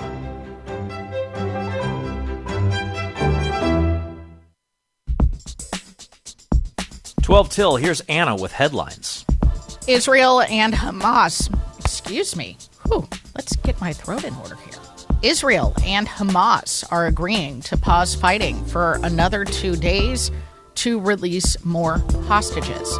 Pope Francis continues to recover from flu-like symptoms over the weekend, and a Catholic priest and missionary in Mali has been released after a year of being held hostage by Al-Qaeda-linked militants. Deo gratias. You can hear news at the top and bottom of each hour right here on the Sunrise Morning Show. Back with us now on the Sunrise Morning Show is Kris McGregor from discerninghearts.com. Good morning, Kris. Good morning, Anna. How are you? I am doing fine. Whoa, what is going on here? I'd say hang up and call her back. Yeah, Paul, hang up and call her back. That was crazy. I think maybe she's on the other line, Paul. Is that perhaps what's going on here? I don't know. Wow. This is troubleshooting in the moment. Troubleshooting in the moment. You know, she usually joins us via an internet link, and, you know, even though she's in Omaha, you know what, Anna Mitchell? like I just want to invoke this studio. year's word of the year, according to Merriam-Webster, authentic. Authentic. You know, an AI-generated show would have glossed that over, or a less real morning zoo routine would have been horrified by this. We are but to us, authentic it's just Kris here. McGregor having a phone issue. No, that usually happens when her microphone is connected to us, but she's also on the phone. You get that weird, like, feedback loop. Like bizarre. Like a 70s space villain vibe. Yeah. Thank you. I appreciate that. Authentic. Kris McGregor is real, ladies and gentlemen. Right. Welcome to live radio, folks. Right. This is what happens. Kris, good morning. Good morning. Well, you see, that's the unexpected happens. You have to be prepared, right? Backup plan. Always have to be prepared, which is an important lesson for us all as we approach Advent, for sure. And our selection this week from the Office of Readings is, we are in the final week of Ordinary Time, and this selection is a zinger attributed to Saint Macarius. Who is he? Potato. I mean, really, it's, to be honest with you, I believe it's Macarius. And also known as Macarius the Great. He's from Egypt. Venerated by so many, one of the great desert fathers of the 4th century. And he has given us a selection that I think that second paragraph, Anna, I think is one of my right up there, top 10. It is so beautiful and in its reflection. Well, tell us a little bit. I call this a zinger because, I mean, he does not mince words about what sin does to a soul, especially unaddressed, unrepentant sin. So tell us about what he has to say here. Well, he gives us a relatable image, right? Mm-hmm. He says, when a house has no master living in it, it becomes dark, vile, contemptible, choked with filth, disgusting refuse. If you've ever seen those programs, Life After People, you see what happens to buildings. And within 10 years, hopefully everything's falling apart. Because there's no one to maintain it, no one to cultivate it, nobody to care for it.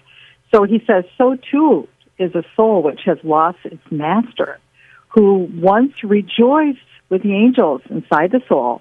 Now it's darkened with sin. Its desires are degraded, and it knows nothing but shame. It's powerful. And then he goes on to talk, again, he gives us another image that we understand. He says, my path is not walked on. And no voices of men. Man is in the forest. So all the animals are, and if they know man is there. For then it becomes the haunt of wild animals. He says, woe to the soul if the Lord does not walk within it to banish with his voice, with the Lord's voice, the spiritual beasts of sin. Yeah. Powerful imagery. It is so powerful. And one of the things that came to mind as I began reading this passage, which starts with the story of God allowing the Jews in Jerusalem to be overtaken by the enemy, alluding to the Babylonian exile, I believe. It reminded me, I think is it St. Augustine who said, God will not save us without us? Mm-hmm. I mean, basically, he's not going to force us to love him because we wouldn't be free if we did. But this is what can come about from it. But what is so beautiful at the end, after you're, kind of wallowing in this, wow, this is what sin can do to my soul if I don't repent of it, if I don't seek the Lord and ask his forgiveness. He says, this is all why Christ came. And an image that I had never thought about is using the cross as a plow to till the soil of mankind to prepare for him. Isn't that beautiful? Yeah. I mean, he brings in this imagery of the farmer who prepares to till the soil. He must put on clothing, use tools that are suitable. So Christ, our heavenly King, came to till the soil of mankind, devastated, racked by sin. So he assumed the body, put on the clothes, became man, and using that cross of his plowshare, cultivated the barren soul of man. He removed the thorns and the thistles, which are the evil spirits, and pulled up the weeds of sin, and then cast them into the fire. Absolutely stunning. Yeah, and it says at the end here, and when he had plowed the soul with the wood of the cross, he planted in it a most lovely garden of the Spirit that could produce for its Lord and God the sweetest and most pleasant fruit of every kind. And this image of the garden of the soul, that's huge for someone like St. John of the Cross, is it not? It so is. I mean, this is what you see in Macarius, and one of the reasons why they call him the Great, and we're now in our time getting to know these wonderful desert fathers of the church because of translations and our understanding. They laid those seeds that future saints that had that golden cord of the Holy Spirit that breaks open the importance of teaching us to open the door.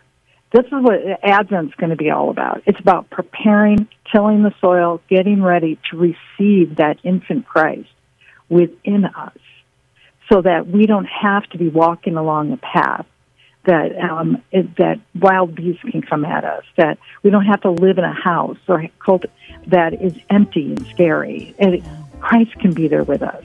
Christ can be there. So many images that we can use just based on what St. Macarius had to say in this selection from the Office of Readings for this week to help us better understand what it means to prepare for the coming of our Lord, not just in the manger 2,000 years ago, but in our own lives, because Christ will be coming for all of us at some point, sooner or later.